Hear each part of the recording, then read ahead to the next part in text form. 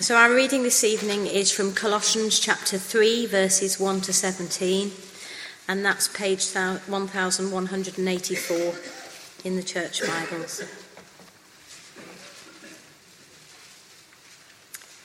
Since then you have been raised with Christ, set your heart on things above, where Christ is seated at the right hand of God. Set your minds on things above, not on earthly things, for you died and your life is now hidden with Christ in God. When Christ, who is your life, appears, then you also will appear with him in glory.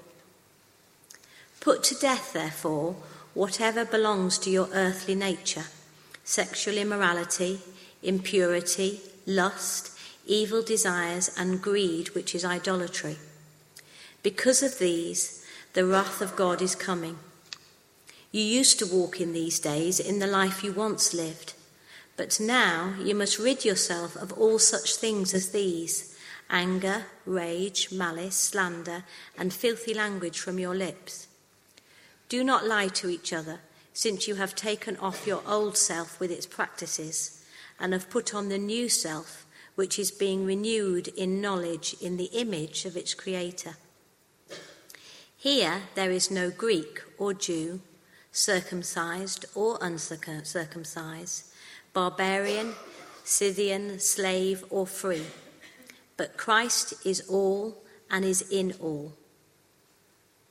Therefore, as God's chosen people, holy and dearly loved, clothe yourself with compassion, kindness, humility, gentleness and patience. Bear with each other and forgive whatever grievances you may have against one another. Forgive as the Lord forgave you. And over all these virtues put on love, which binds them all together in perfect unity. Let the peace of Christ rule in your hearts, since as members of one body you were called to peace, and be thankful. Let the word of Christ dwell in you richly as you teach and admonish one another with all wisdom, and as you sing psalms, hymns, and spiritual songs with gratitude in your hearts to God. And whatever you do, whether in word or deed, do it all in the name of the Lord Jesus, giving thanks to God the Father through him. This is the word of the Lord. Should we pray as we come to God's word? Heavenly Father, we thank you for the Christmas holidays, for the chance for a break, hopefully, and the chance to reflect over the past year. We pray that you would help us to hear from you now, that as we've sung, you would speak to us as we come to you, that you would take your truth and plant it deep in us. In Jesus' name, amen. Well, I wonder if you made a New Year's resolution this year. If you did, then I hope it's going well. You're 5 days in. Maybe, I don't know, you resolved not to be late so often, to learn a new language, to eat healthier, go to the gym. Whatever it was, whether it was a big resolution or a small one, we've decided to set a day when we make a change. There's a clean break. The clock strikes midnight. The date changes. And we say, I'm going to start doing this. I'm going to stop doing that. Well, as we read Colossians 3, we don't quite get a New Year's resolution from Paul. But he does say that, as Christians, something bigger than even a new decade has happened. And that event should prompt a change in us. And that's a resurrection. That's how he starts. Look at verse 1. Since then, you have been raised with Christ. You know, it's with Christ that we're raised. See, what happens to Christ happens to those who are united with him. Just as if you were sitting in a vehicle, the movement of the vehicle is the movement that happens to you. So if the vehicle goes forwards, you go forwards. If it goes to the left, you go to the left. Maybe it's a plane, the plane goes up, you go up. Christ has been raised, and with him, Christians are raised to a new life. That's the big event. Not a new year, but resurrection. And so we're going to see that Paul says that really should affect how we live. It should change us. So you could, if you like, call this a resurrection resolution. And it's this: set your hearts and minds on things above. Have a look at verses 1 to 4. Since then you have been raised with Christ. Set your hearts on things above, where Christ is seated at the right hand of God. Set your minds on things above, not earthly things. For you died, and your life is now hidden with Christ in God. When Christ, who is your life, appears, then you also will appear with him in glory. You see, because we've been raised with Christ, set your hearts and minds on things above. That's what Paul says. So what are these things above? It's Jesus. Can you see that? It's Jesus that is seated at the right hand of God. Not literally in the sky, but pictured as above, with his Father. That's who it is that we're to set our hearts on.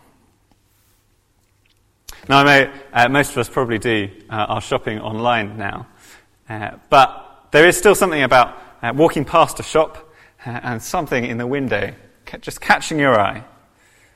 I wonder if it ever happened to you as a child. You've been dragged around town by your mum trying to find some new school shoes, and eventually you walk past the toy shop and you see that remote control car or a giant stuffed toy. You've just got to have it. Your mum says no, but you set your heart on it. That's the phrase we use, isn't it? You end up daydreaming about it, imagining what it would be like. Well, Paul says our hearts are to be set not on a toy, but on Jesus. Now maybe you've recently become a Christian, and you know what it's like to have your heart grabbed by Jesus, to experience that, getting a glimpse and then going in deeper.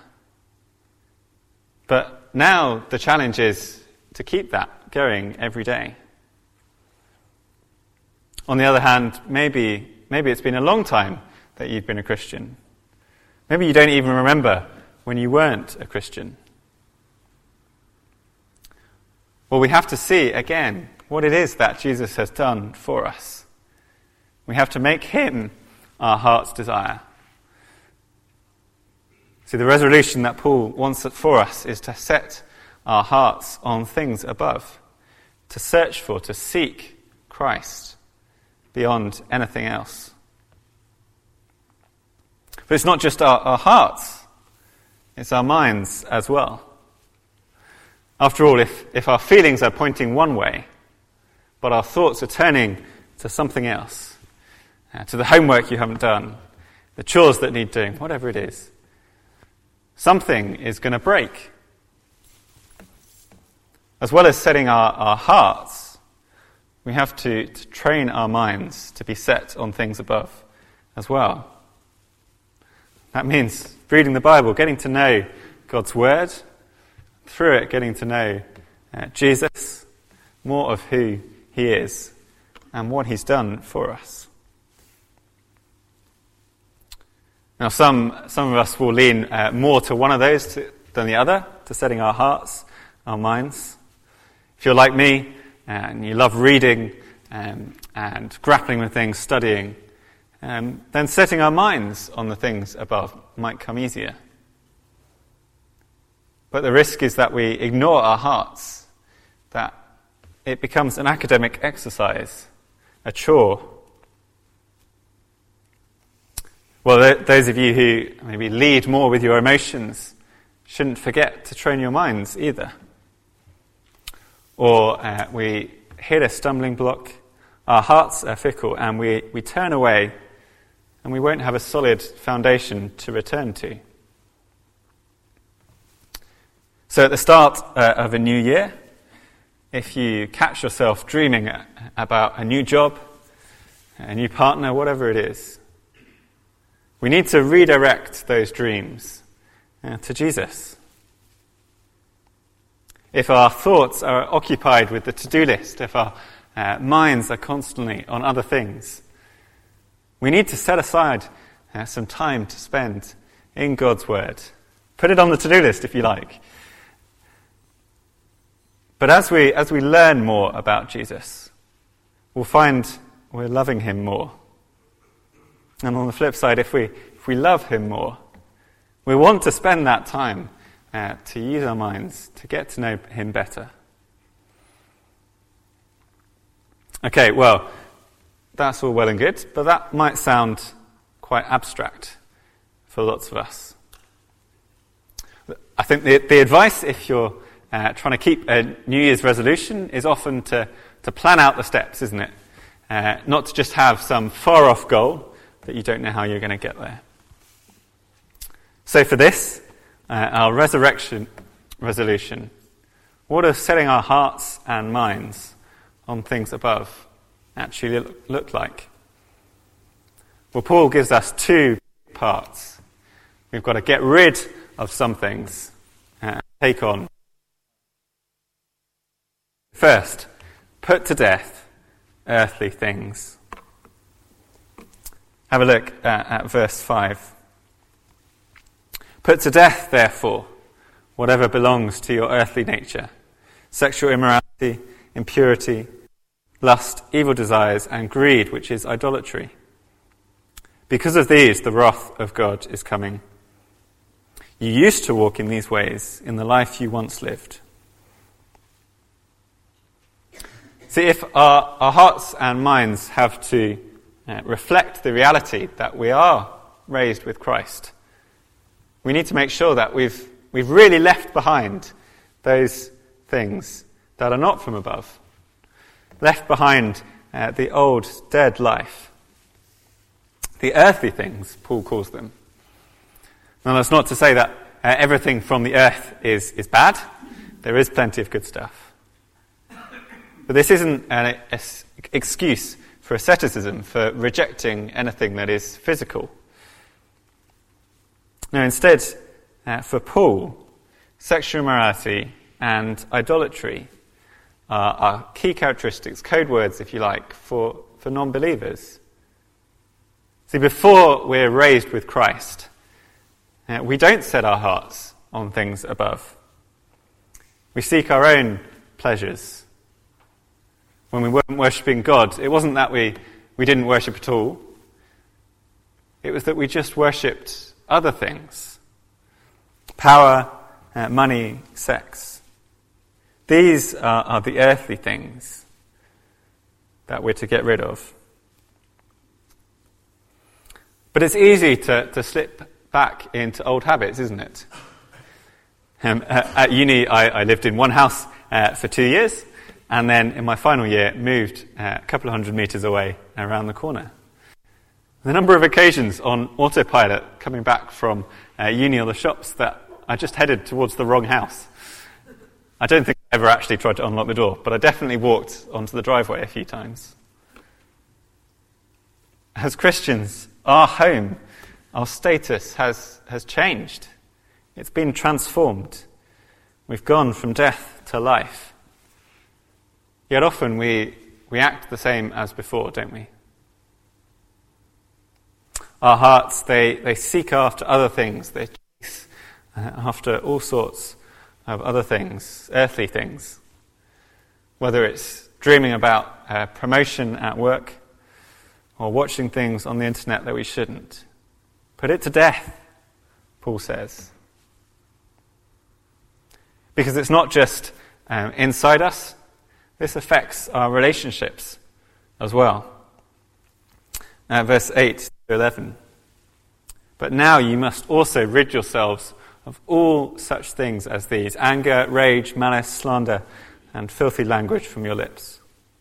Do not lie to each other, since you've taken off your old self with its practices, and have put on the new self, which is being renewed in the knowledge, in the image of its Creator. Here there is no Greek or Jew, circumcised or uncircumcised, barbarian, Scythian, slave or free, but Christ is all and is in all.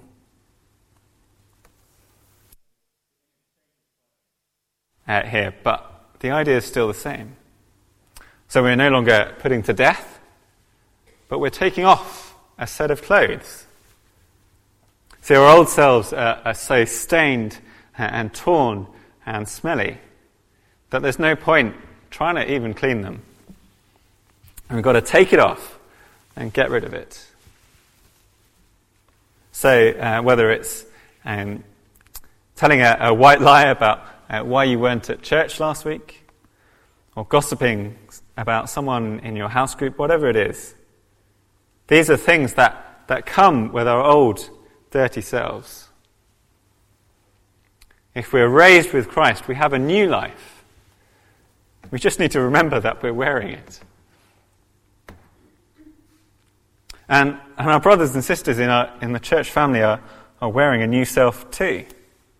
That's why Paul can say that there is no Greek or Jew, circumcised or uncircumcised.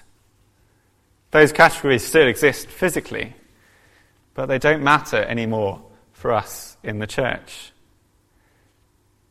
Our new selves, we are with Christ. And so we can't be doing these things to each other. Now all of that might sound quite daunting. Putting to death, ridding ourselves. It's very final, isn't it? What about this sin that I'm stuck in, you might be wondering. This anger that I can't seem to put to death. The jealousy that I just can't seem to get rid of. Well, remember how Paul started the chapter. Since then you have been raised with Christ. For you died, and your life is now hidden with Christ in God. Succeeding in these things, in putting to death, in getting rid, that's not what makes us right with God. It doesn't give us brownie points to earn favour with him. No, we have been raised. We have been transformed from death to life. This is just the natural reaction of that. We are being renewed in God's image now. We won't be finished in this life, but we can make progress. Now, we're kind of past all the retrospective season, aren't we? What happened in 2019? But I think it is worth taking some time to think about what is it that I need to put to death? Where have I fallen back into the bad habits of an old life that should be dead? Maybe things over the Christmas period led you to anger or greed. What is it that needs to be put to death? And how will you do it?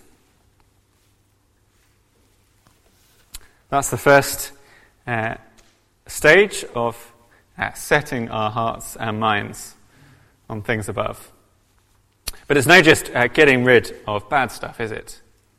So Paul's second big instruction is to put on love. Verse 12 to 17. Therefore, as God's chosen people, holy and dearly loved, clothe yourselves with compassion, kindness, humility, gentleness, and patience. Bear with one another and forgive whatever grievances you may have against one another. Forgive as the Lord forgave you. And over all these virtues, put on love, which binds them together in perfect unity. Let the peace of Christ rule in your hearts, since as members of one body you were called to peace. And be thankful, let the word of Christ dwell richly in you as you teach and admonish one another with all wisdom, and as you sing psalms, hymns, and spiritual songs with gratitude in your hearts to God. And whatever you do, whether in word or deed, do it all in the name of the Lord Jesus, giving thanks to God the Father through him. So just as we've taken off and rid ourselves of one set of clothes, we're to put on another set, a very different set. It's hard to think of a more contrasting list, is it? Anger, rage, malice, compassion, gentleness, kindness. After all, when you've come in from a muddy Christmas walk, you don't want to take off your dirty clothes just to put on other dirty clothes, do you? Now, having taken off those dirty, muddy clothes, the nice new clothes, they feel even cleaner. And did you notice that this is all about relationships too? Particularly relationships in the church. Paul doesn't want our resolution to merely be to not harm each other with those lies and malice. The complete transformation of a death to life resurrection means that we have to go much, much further than that. Even when it's not being reciprocated. To bear with that person who always seems to be grumpy. To care for the person who always is on their own. But again, this isn't just a blunt command, you must try harder. No, it's as God's chosen people, holy and dearly loved, Paul says that we can love each other.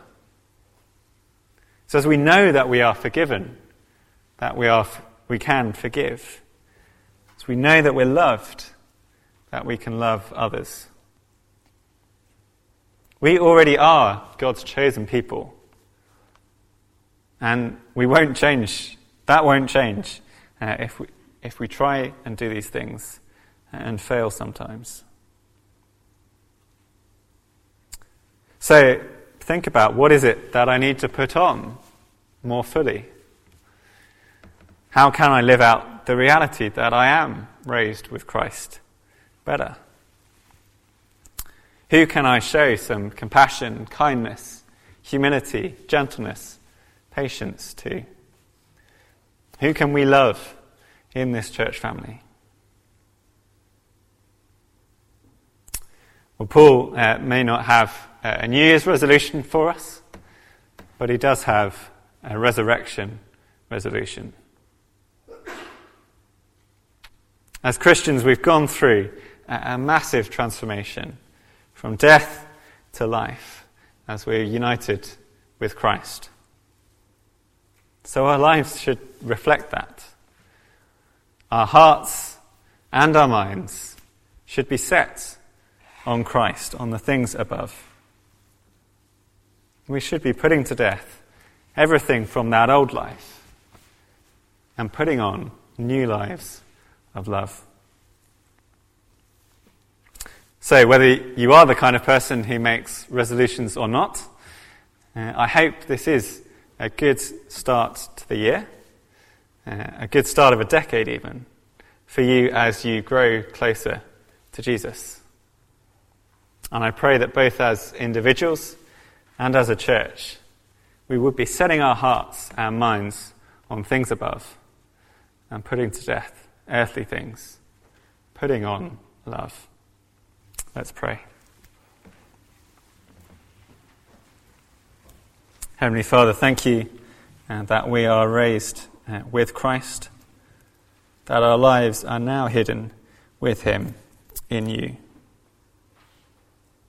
Help us at the start of 2020 to set our minds and our hearts on you, to make this resurrection resolution, to live as you want us to live, knowing what it is that you've done for us. Help us to continue to reflect on these things, and help us to live as you want us to live. In Jesus' name, amen.